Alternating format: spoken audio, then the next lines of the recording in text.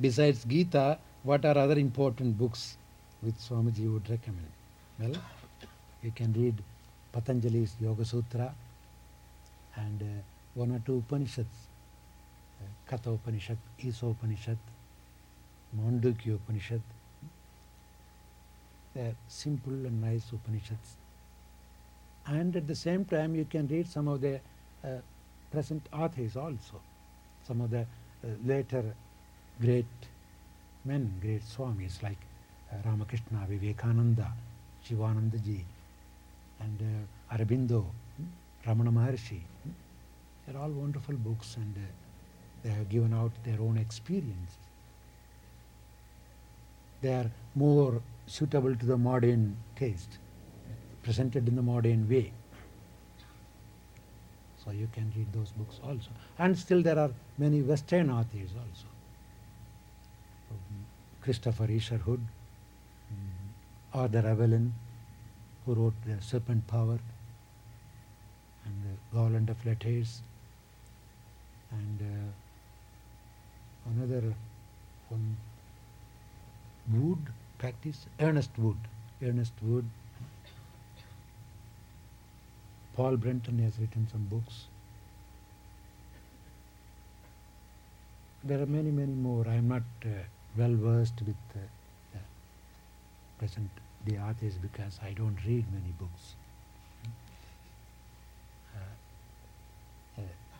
A little hesitant in saying that because I don't read books at all.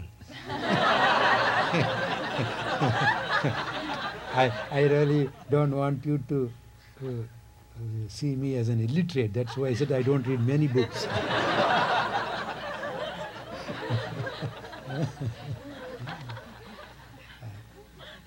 I read only one book, the Book of Nature. I read many things from you, from everything what I see. These are my books. I read good lessons from vacuum cleaner, from an apple tree, as I said last night. See, the vacuum cleaner collects all the dust, fills the dust within itself to make your room clean.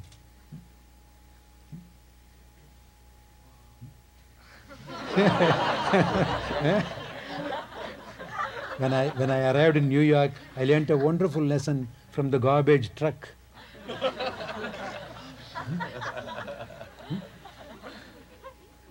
I even started telling people, I want to be your garbage truck.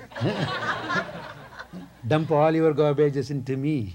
Keep your room clean. And I will know how to powder it and burn it. Because when the truck comes the next day, it comes clean. See? It works overnight and cleans all the garbages. So don't hesitate to put all the garbage in me. That means I don't really want only nice people to come to me. People with lot of garbage can come to me. Dump all here.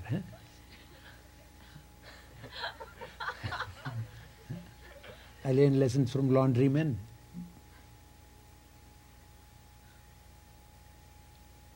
That is the open book of knowledge. All those great men whom the authors, the present authors talk of, were almost illiterates. They never read books. They never quoted any book. Where did they learn from them?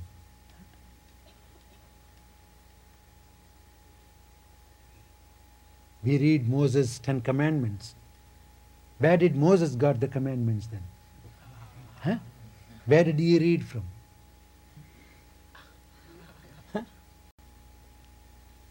Learn from the book of life, the book of nature. God has written this vast book. Each one sets an example. Not only that you read, you see their life and you learn from them. Because books will not teach you.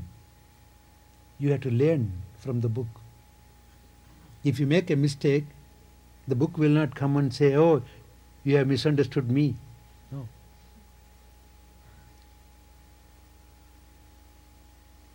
But people from outside will tell you that. That's why you need even teachers. The teacher teaches you. Whenever you make mistake, he teaches you, he corrects you. A book will not correct you. You have to learn according to your capacity. You may even misunderstand it. Book is not going to do anything.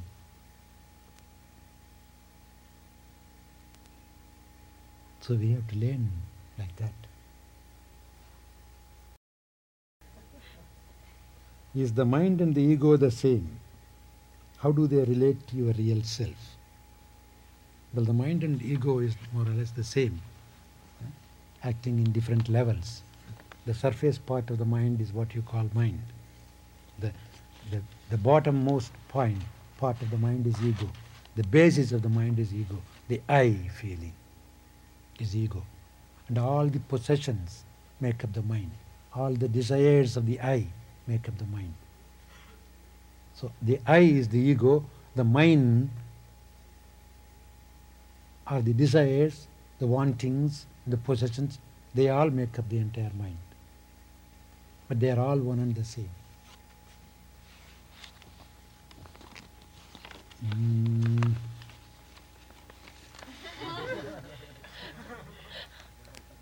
Please talk about how to build faith. Well, each one is a big subject by itself. Well, I would say faith will not come until you really see something beneficial to you.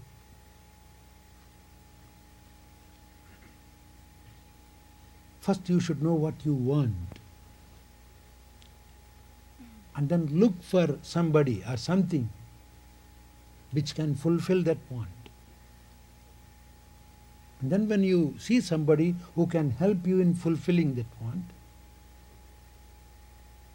then you try that. You don't need to have faith in him right away, but you should have a little faith at least in trying what he says. When you try, if you find any benefit, then the faith develops. Oh, hey, I see it works. Let me try a little more, a little more. The more you try, the more you get the benefit, the more you deepen your faith. And at any point, if you begin to lose the faith, think of the reasons. There may be some disturbing elements coming in. Your faith is being tested. It cannot be and need not be always growing in straight line. Many a times the faith shakes. But you have to question yourself. Am I seeing it correctly without any prejudice? Am I understanding him? Do I have the capacity to understand him fully? Another point, am I not getting the benefit by following him all this time? And am I following all what he says? What he has taught me? Am I putting it in practice? You may hear a lot, but if you don't apply it in your life, you won't have the benefit. You can't doubt. Many people do this. They come, they learn some methods. For example, initiation, get a mantra, but they don't practice it properly. After a couple of weeks or months, they say, I don't seem to grow. So drop it, try something else then. You don't even question yourself. Did I do it with full faith, with full interest?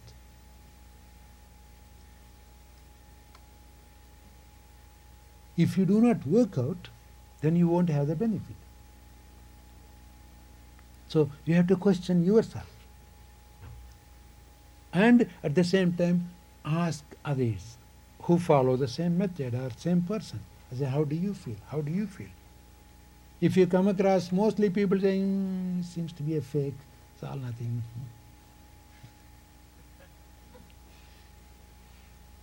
Then naturally you can't have faith then. But if they say, no, I have benefit, I'm getting benefit, I'm seeing really something genuine in it. See, that helps you in building your faith. The association, the encouragement that comes from the other people who follow the same teacher or same person.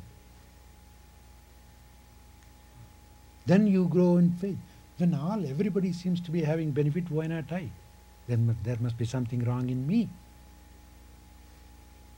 Then you check yourself, correct yourself, and you begin to grow. So thinking of the benefits you get, benefits the others got, is one way of developing the faith. And thinking of how much you worked to get this.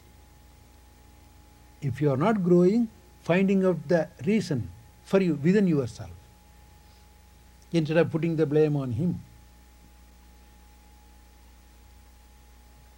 These are some of the points that can help you in building up your faith.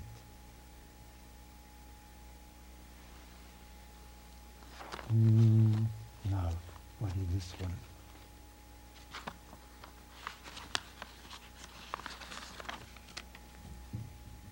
While sitting, I experience tension and pain in my back and neck that hinders meditation.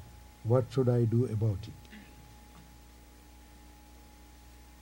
Well, the tension and pain is mainly due to the stiffness of the body. The body is not fully relaxed. Either the body is too weak or the body is still filled with all toxins. So you have to work on the body. Make the body more relaxed. Purge out all the toxins that are already inside the body. Make it more healthy. Then you won't feel the tension. Even after doing this, if you feel a little tension, it is just common to begin with. Because in meditation, there is a dynamic force developed in your own body, a static energy. It begins to rise up. Very often you will feel the tension here at the back of the neck, the back of the head. It's just natural. You should get used to that. Because the power rises up. It goes to the brain. So after some practice, you will slowly get used to that and there won't be any pain. You will have pleasant feeling about it. So it's all common. This tension and pain is common with everybody. Everybody has to go through this. That shouldn't discourage you. Anything, suppose you learn bicycling. That very same evening or the following morning, you cannot even get out of your bed. You will have all kinds of pain everywhere. Think of your horse riding. The first day you do it. The next day you can't even walk straight. So these are all something common that can be gotten over easily.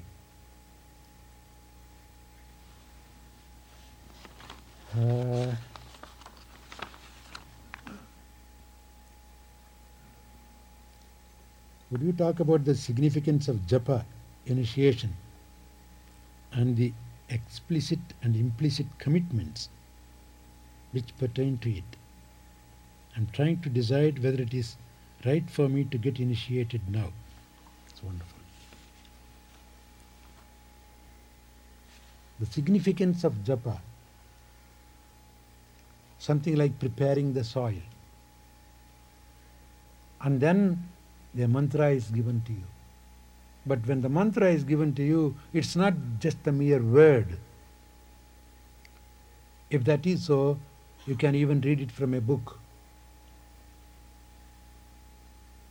Or you can be initiated by correspondence. And it is not even the tune. If it is the tune, it can still be sent to you by recording it over a cassette.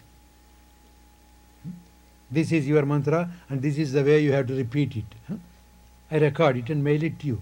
Things made easy. Sometimes we can do that also. But that is not all the initiation. During the initiation, while giving you the mantra, a little of the vibration is infused in your body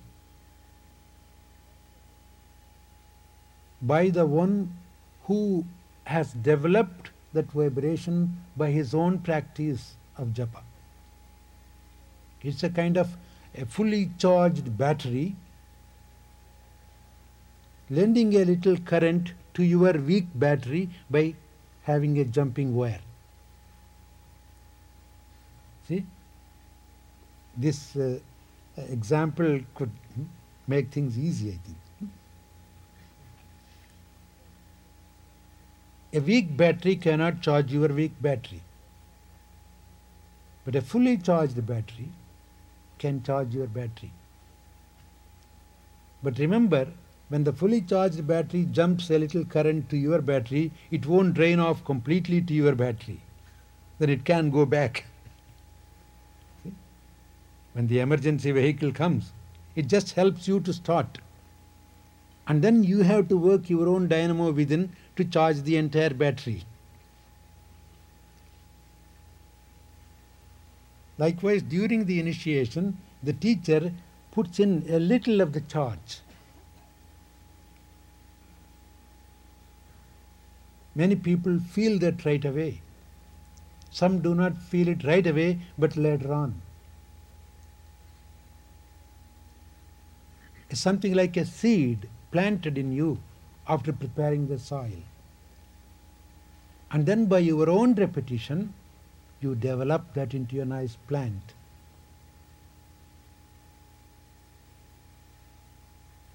That is what is meant by initiation. So it is a method to be worked with the sound vibrations. Because as we all know, the entire creation is nothing but sound vibration. In the beginning there was the Word. The Word was with God. The Word was God. Bible says. And not only the Bible, every scripture says that.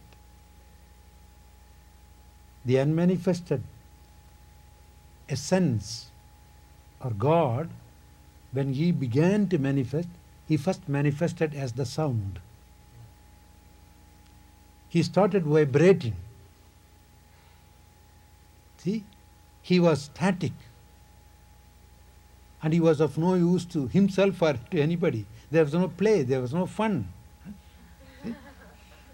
Just to be like this. A rock, for example, if it is just there, there's no fun. When a sculptor works on it, makes it into a beautiful sculpture, then there is fun. People appreciate it. It reveals something, it expresses something. So that God, after probably being tired of just being by Himself quietly without doing anything, and that is the only reason for creation, we can say. Why should God create? Probably He was tired of not doing anything. He just wanted to do something. He wanted to play with something, somebody. There was none else than Him. He was all. There must be somebody to play with. So he started creating some duplicates. So the minute he started creating, the first thing was he started vibrating. See? That vibration hums. That hum is what you call the sound, the Om, or the Amen, or the Ameen. That is the first hum. Even Om, Amen, Ameen are spoken words. The Hindu scriptures well explain this. Real Om is not even spoken. It is ajapa, unspoken. It's called the pranava. Pranava means anything that hums. Just See, he manifests himself as Yes.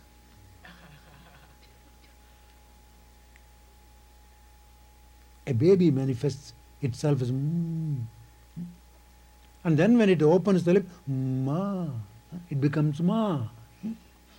See? Comes and then ma comes afterwards. A cow, ma. See? Wind blows, fire burns, Yeah. The humming sound is the basis of all other sounds. That is what you call the cosmic sound. Then variations of that hum comes forth. And then when that vibrates in different levels, they give rise to different forms. Because sound vibrations can create forms. Science says that.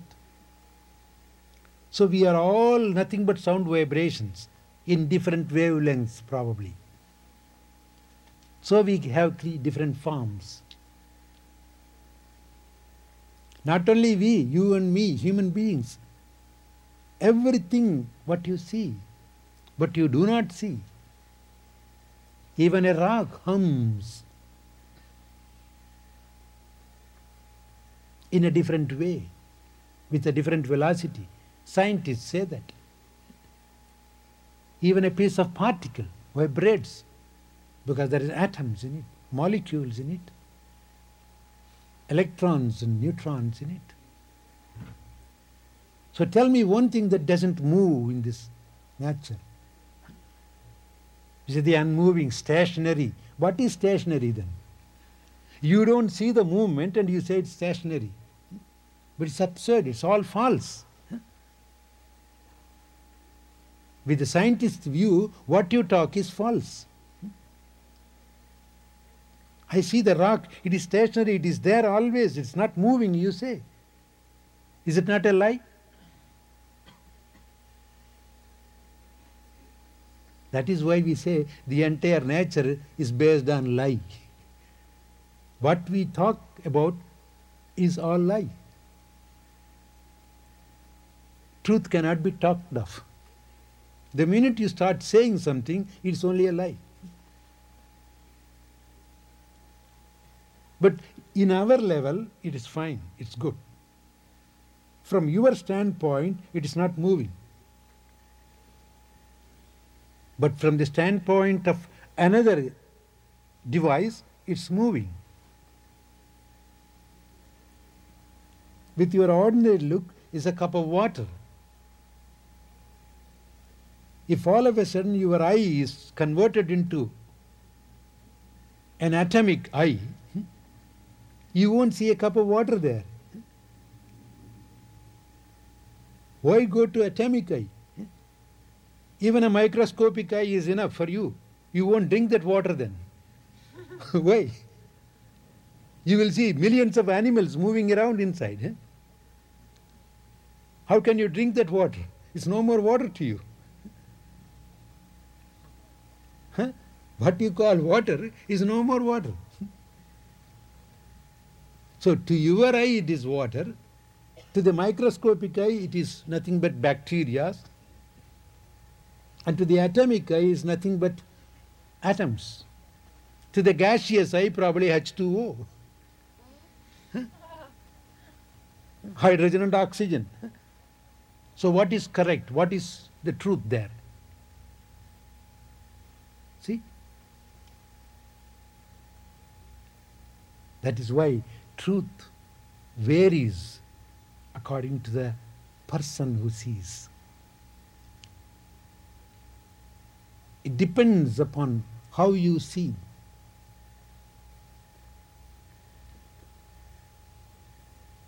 But the ultimate truth is something different.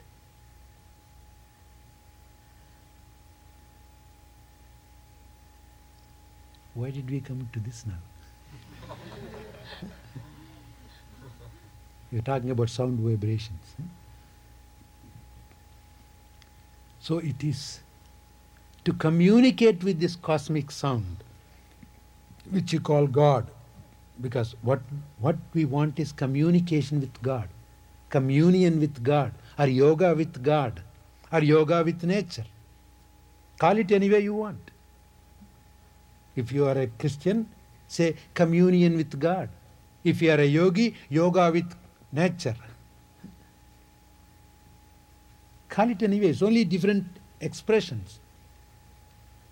But to have this communication, you have to vibrate in the same wavelength in which the cosmic sound vibrates. Otherwise you won't have the communication. The cosmic station, if you call it the cosmic transmitting station, it transmits its sound in a particular wavelength. When you want to communicate, or when you want to receive that transmission, you should become a beautiful receiver, a radio receiver. And when you become a radio receiver, you tune yourself to that wavelength. If a transmitting station sends a music at 110.10, you have to tune yourself to 110.10 to receive that music. No other setting will bring that music. So two, transmitting station and receiving station, vibrating in the same wavelength, can communicate with each other. Is it not? Does it make sense? That's why we say yoga is a science. You need not just believe it blindly. So when you tune your system to vibrate to the same wavelength in which the cosmos vibrates, then you are in tune with that. Then all that source, all that power, all that energy flows into you. All that music comes into you. You can sing the same music of divine. You can be as beautiful as God Himself. You have to be that way one day or other. So, mantra japa, initiation, mantra, practicing with mantra is a simple but very efficient and direct approach. But it takes some time until you vibrate in that wavelength. That vibration should set in physically and mentally. That's why you are asked to repeat as much as possible. By the jumping wire, a little current is put in, and your dynamo within, the built-in dynamo in your car should work. If the dynamo is faulty, it can run a little while, and then when the battery is again discharged, you will have to stand on the way. So to keep the dynamo working, lubricate it well, see that all the wirings are proper, there's no short circuit, loose connection. That's why you practice pranayama and yogasanas, to keep your mechanism well functioning.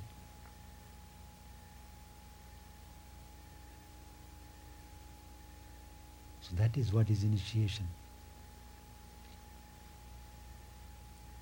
The only commitment if you want to have is just to be grateful for what you have received and to develop it more, that's all. If you don't develop it, the teacher doesn't lose anything. You may lose the benefit. If you don't thank him, he is not going to lose anything. You may lose your gratitude. So the commitment, if at all you want to use that word, is only for your benefit. You take a commitment that I will do this, I will try this, I'll be benefited by this, let me be thankful to you, let me be grateful to you.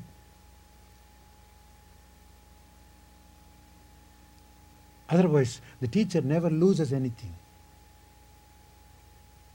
That is all the commitment. There's no agreement as such. He is not going to demand this or that. If you decide not to repeat it and just forget it, fine, he will say, okay. He need not even know that. But if you do it, before even you are communicating with the cosmos, you will be communicating with him because his own part of vibration is in you. When you develop that, you will be able to communicate with him first. That way you are carrying a part of the teacher with you. Even if you ignore it, he will be there hiding somewhere in a corner. You can destroy him. That's the only trouble with this. Once you receive it, even if you abuse, scold and condemn, he will bear with that and he will just wait in a corner until you want him again. It won't die away. Thanks for listening to this Integral Yoga Multimedia podcast. We hope you'll subscribe. For more information on Sri Swami Satchidananda and Integral Yoga, please visit us online at integralyoga.org.